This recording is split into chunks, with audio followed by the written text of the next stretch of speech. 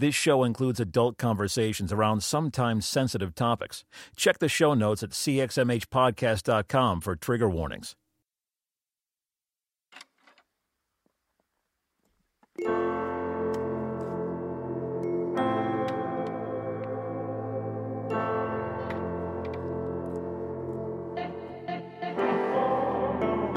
You're listening to the CXMH Podcast. CXMH is a podcast at the intersection of faith and mental health.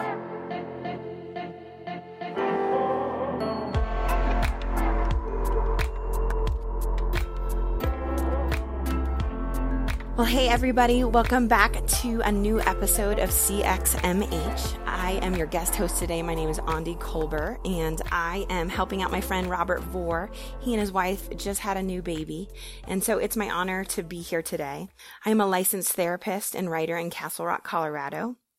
And the topic for our show today is going to be about why knowing how to grieve is a bedrock to mental health. And so for a lot of folks, this might be a topic where they're thinking, let's not talk about grief. Like, it's a hard topic, but I'm an Enneagram 4. So grief is one of those topics that I don't mind talking about. And if you need to know a little bit more about that, I would check out a recent episode by Dr. Holly Oxhandler. But grief is one of those things where a lot of times my work with folks ends up talking about, what is grief and why does it matter for us? And I think this is one of those things that just continues to matter. And we're going to unpack that a bit more today. And so, yeah, just to look to that. And so one of the first things that I would say is that learning to grieve is essential to what it means to be human. And so where I want to go with that is, this is CXMH is about the intersection of mental health and faith. And so I want to read Isaiah 53 to you, some of it to you guys, and just to listen to Jesus and what it was like for him and what his experience of being a human was like. And it says this: "Who has believed our message? To whom has the Lord revealed his powerful arm?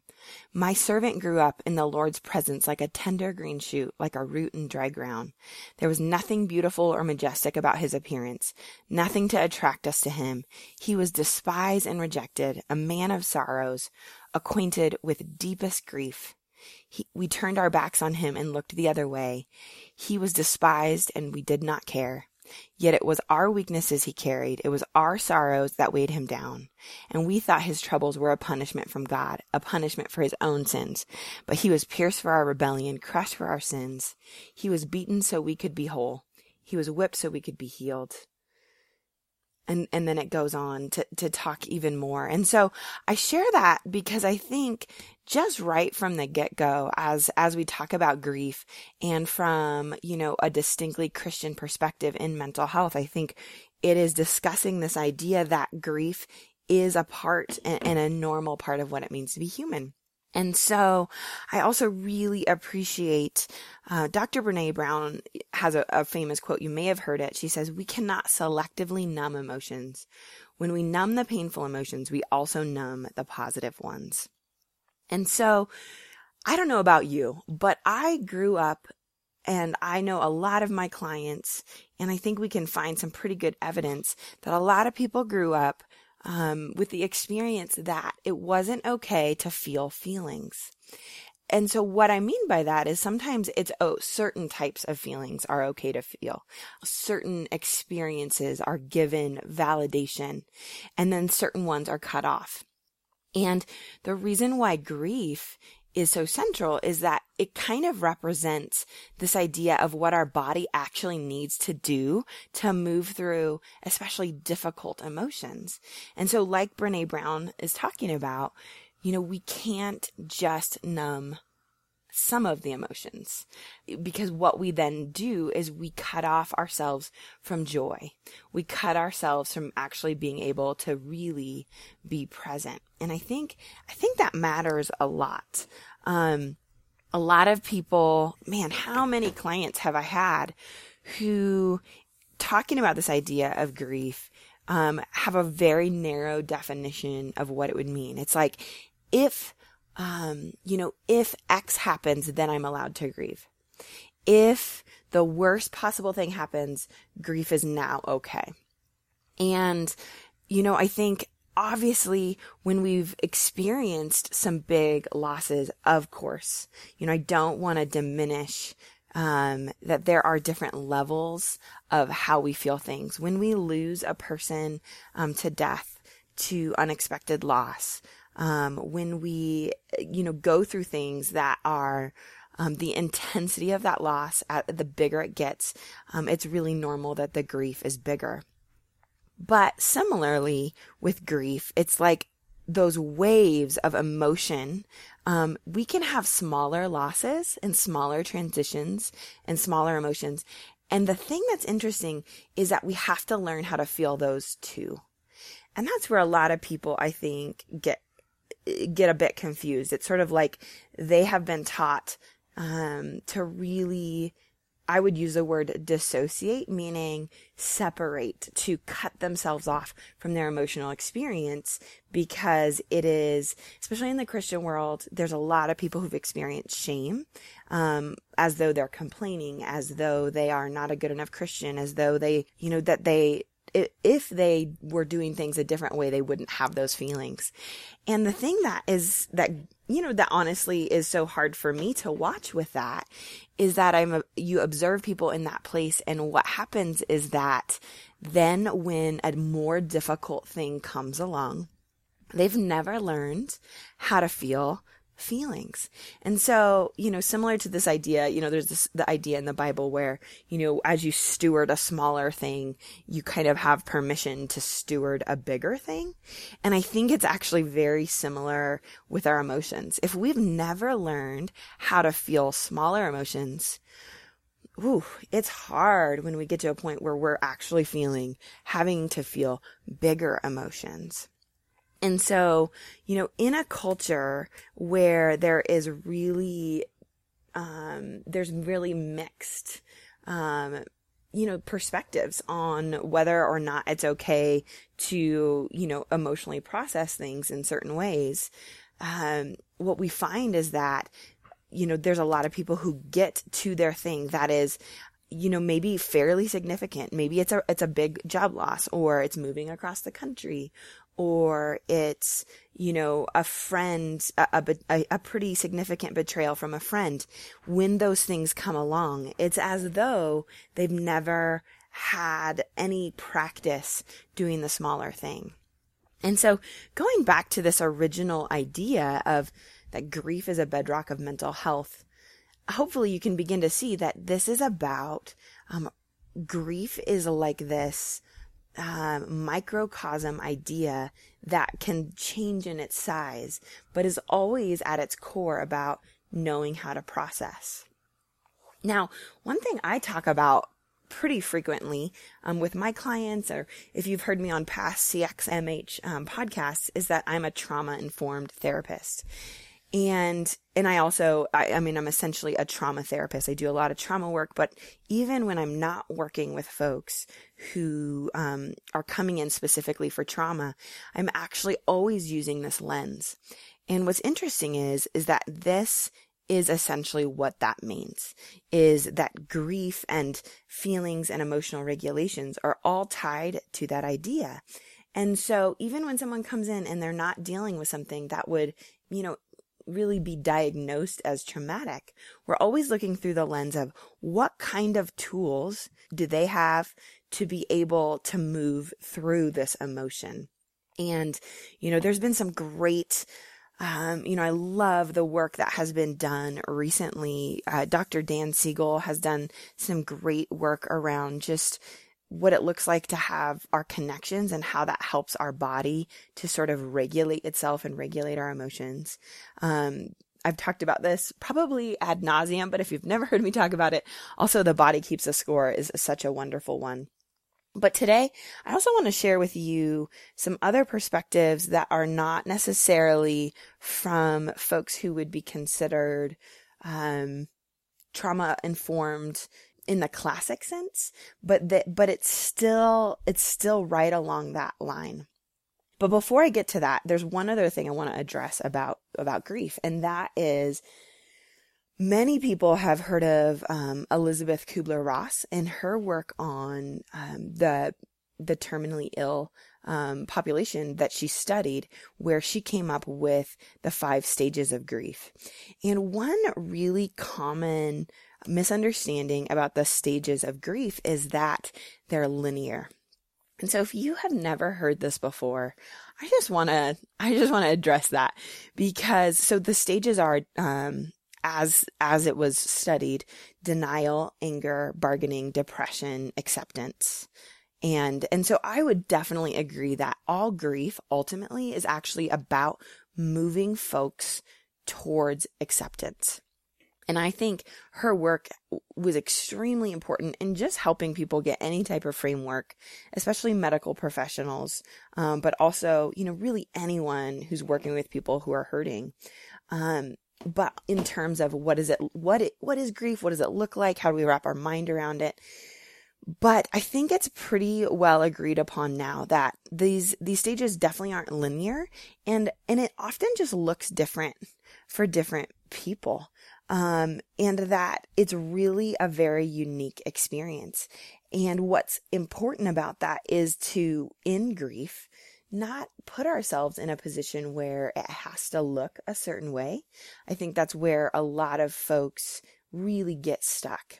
And again, when you hear me say grief, don't get stuck on the idea that it has to be what is considered, a major loss. Again, these can be little losses, and those little losses really can add up. And I think oftentimes, again, our culture isn't great at honoring loss and change.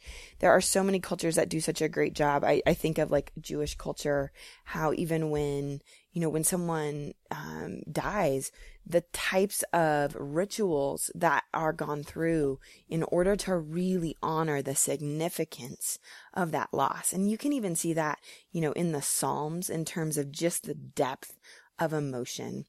And so all that to say, I think it's really important to just note that if you have been taught that your processing, your feelings about things need to really fit into a certain framework, I hope this frees you up, because I think our emotional experiences are just about as unique as each of us are. And that's okay. I mean, there are common threads to all of those things, but oftentimes it's the need for it to look a certain way that really definitely can keep us stuck. And so give yourself that permission to sort of move into what you need that to look like. And I've had a few people ask me, are we always grieving? What does that mean? Do you ever stop grieving? Are you ever finished? And I think the answer to that is yes and no, essentially. That to some extent we do complete. The goal is to move to acceptance. But as you can imagine, moving into acceptance, which essentially means this idea that we're able to adapt to a new reality. It doesn't mean we're celebrating the reality that we're currently in. It means that we're able to view the reality and say, you know what, this is where things are at. And based off of this reality, I can move forward in some way. And it doesn't mean that we don't still see that thing has mattered to us. And even maybe at times needing to go back and do more processing, but it's an ability to essentially adapt to what is now true. Acceptance, again, is not, necessarily being happy. And I think, happy about whatever we have lost. And I think that's a really big misinterpretation of what it means. A lot of times I do a particular type of trauma work called eye movement desensitization reprocessing. And, tuck this away in your back pocket as a thing. But it's essentially a modality that at its core is about helping people grieve trauma. And I use grief very loosely there, because really what it's about is helping the disturbance or the trauma become unstuck and fully process in their body. But the goal, again, is acceptance. And so like we talked about at the beginning of the podcast, these waves of emotion that are bigger get a little bit smaller here. With this type of grief versus the huge waves of intensity that might be experienced with trauma. And so just know that. Don't get stuck in those, those frameworks that tell us it has to look a certain way. So the other thing I want to share a couple of quotes with you guys that I think are really helpful, and I really appreciate. The first is from an amazing poet, and I am gonna forgive me because I only read her name. I don't typically say it, but it is Nayira Raweed, I think.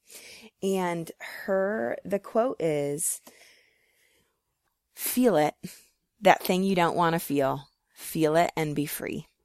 And I would just so encourage you to check out her work. But I love this quote because there's something about poetry that sometimes gets to the heart of things in a way that is so gorgeous, and yet, I don't even have the words for it. All that to say, this is often what we do with things that are hard, is that we say, I'm going to put this thing in a box because it just feels a little bit too big. And over time, that thing can often grow, and then we just continue to avoid it. And we say, nope, I'm still not going to feel it. Still don't want to feel it. And without realizing it, we've become a little bit of a slave to that thing, because we're unwilling, or maybe we don't have the tools to feel it. And so I think there's just such wisdom in that. The other quotes I want to share with you, a few of them are from a recent book by Kate Bowler. And Kate Bowler I've just been loving her work. She's a professor at Duke, and I believe she is an American religion professor, a history professor. And she got stage 4 cancer, and she later, that kind of changed later to be incurable, not terminal. But, you'll have to follow her and get more information on that. But essentially, she wrote a book on her experiences, and it's called Everything Happens and Other Lies I've Loved. And it's a really important book. And it's on grief. But I would say, again, to have a wider view of grief, it's sort of more about learning how to feel and facing those things that are hard, and knowing that how do we wrap our mind around what is true now? And so I think, I just think it's a really, really important book. So go and please get it. But so one of the things that she has done is that she has studied the prosperity gospel. And, she does that in a very gracious way. But part of the prosperity gospel is basically saying, if we proclaim with our mouth certain truths, that God will bless us in certain ways. And so the theological ramifications is that if we're not doing that in the way that we should be doing, or because of unconfessed sin, that's probably the reason why we're going through something. And so you can imagine, so she studied that before her book. And so she talks about that a little bit. So one of the quotes that stood out to me as I was reading, she kind of talks about the way that different people react to her as she's sharing about her diagnosis. And she says, but most everyone I meet is dying to make me certain. They want me to know without a doubt that there is a hidden logic to this seeming chaos.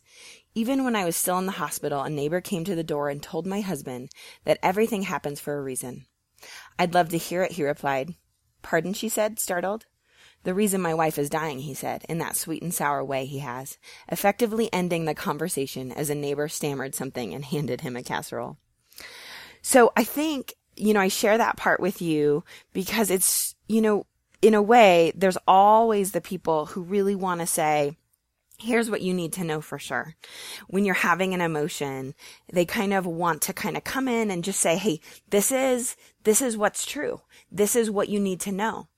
And the thing that's interesting about this is that it doesn't necessarily mean that certain things that they're saying aren't true. It just means that a lot of times it's not helpful as you're processing something. And, obviously, again, there's different levels to that. And the more intense the loss and more intense the grief, I think the more people want to make us certain, because a lot of folks aren't great with pain.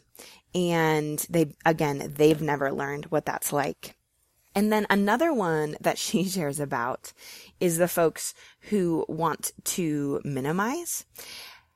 And so she says this: the first is that I shouldn't be so upset because the significance of death is relative.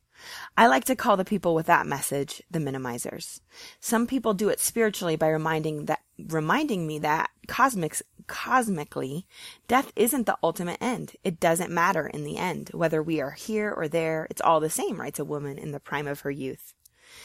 And so again, this is that reaction to someone's pain, just wanting to minimize it. Let's not have too much pain here, because that, often is about them feeling uncomfortable with the pain. She goes on to say a couple other quotes, and one of them is all about that you shouldn't complain. That, again, she kind of pulls from her experience with the prosperity gospel. And she says, it reminds me of the many times in studying the prosperity gospel that I was chided for complaining.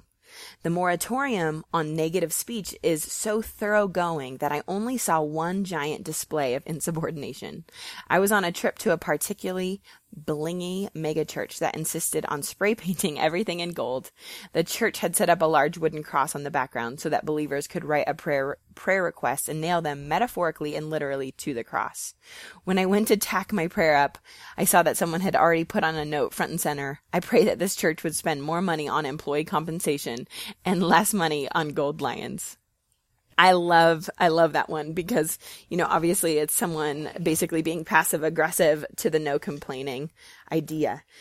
So ultimately, just all of these ideas, as you can see, it's folks reacting to saying, this is not okay. You may not have this experience. You may not have big emotions. She also goes on to name people who want to teach you in the midst of your pain. Oftentimes I call this jumping ahead too quickly, where someone is not really in a place where they want to hear that or are ready to hear it. Another is the solution people, is what she names. And those are the folks who are ready to just say, let's just fix this. Let's just do this right now. Here's the pills you need to take. And oftentimes, again, that doesn't let people process.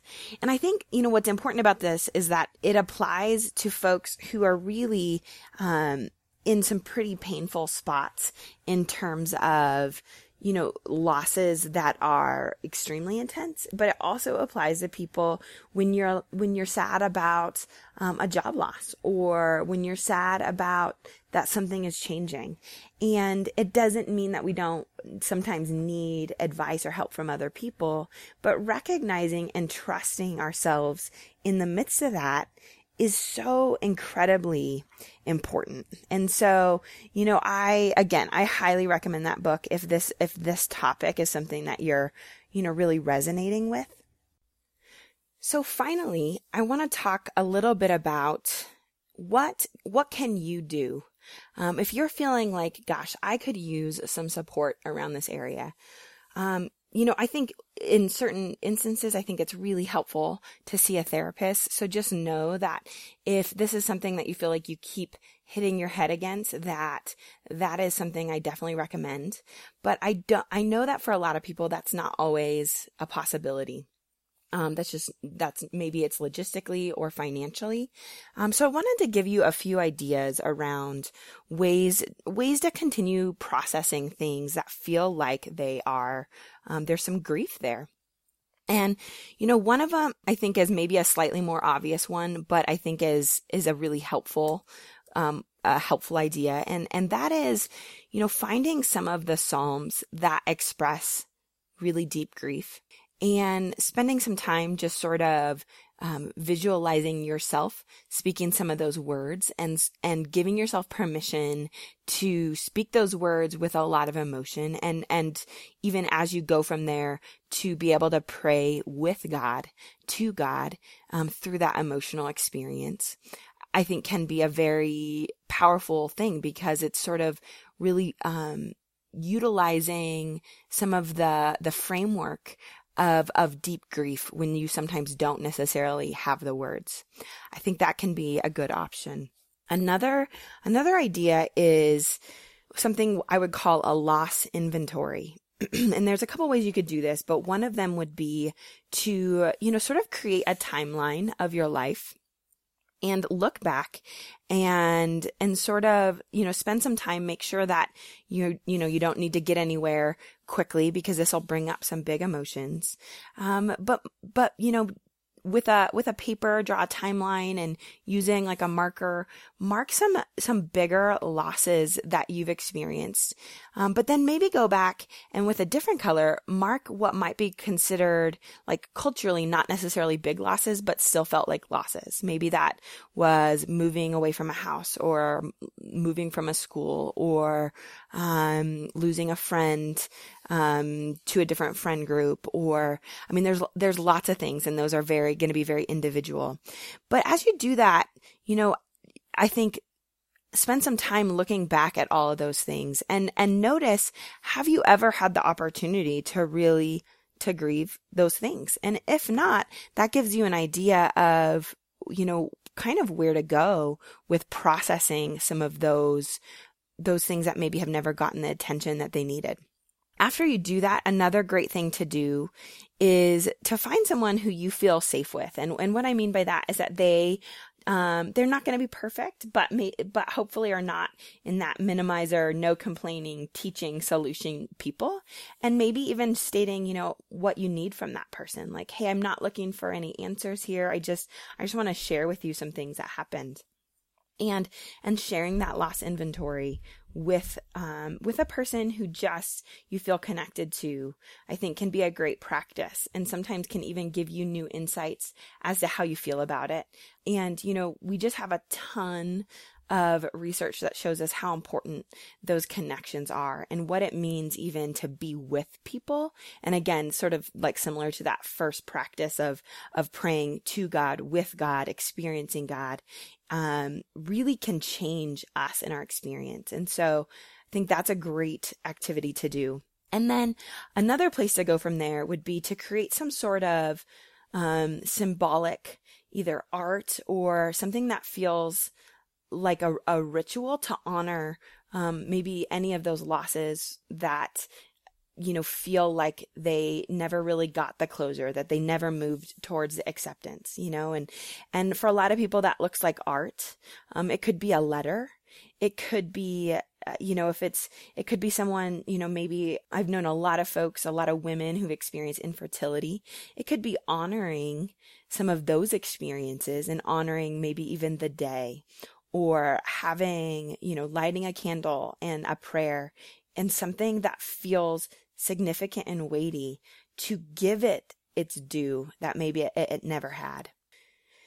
And so again, wrapping that up with, if you're one of those folks who feel like, I'm trying to grieve, I'm trying to do these things, it feels like it's not moving forward.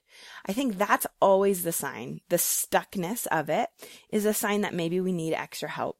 And so I just want to encourage you to know that there's no shame in going to a counselor or finding someone who is trained in these areas to get additional help, because I think that happens for a lot of people through different stages of their lives. So I hope you learned something today. It has been my pleasure to share this with you, and take care, everybody. Thanks for listening to the CXMH podcast. Want to score some major brownie points? Leave us 5 stars and an honest review on iTunes. Follow us on social media at CXMH Podcast and email us with questions, comments, and interview requests at cxmhpodcast@gmail.com.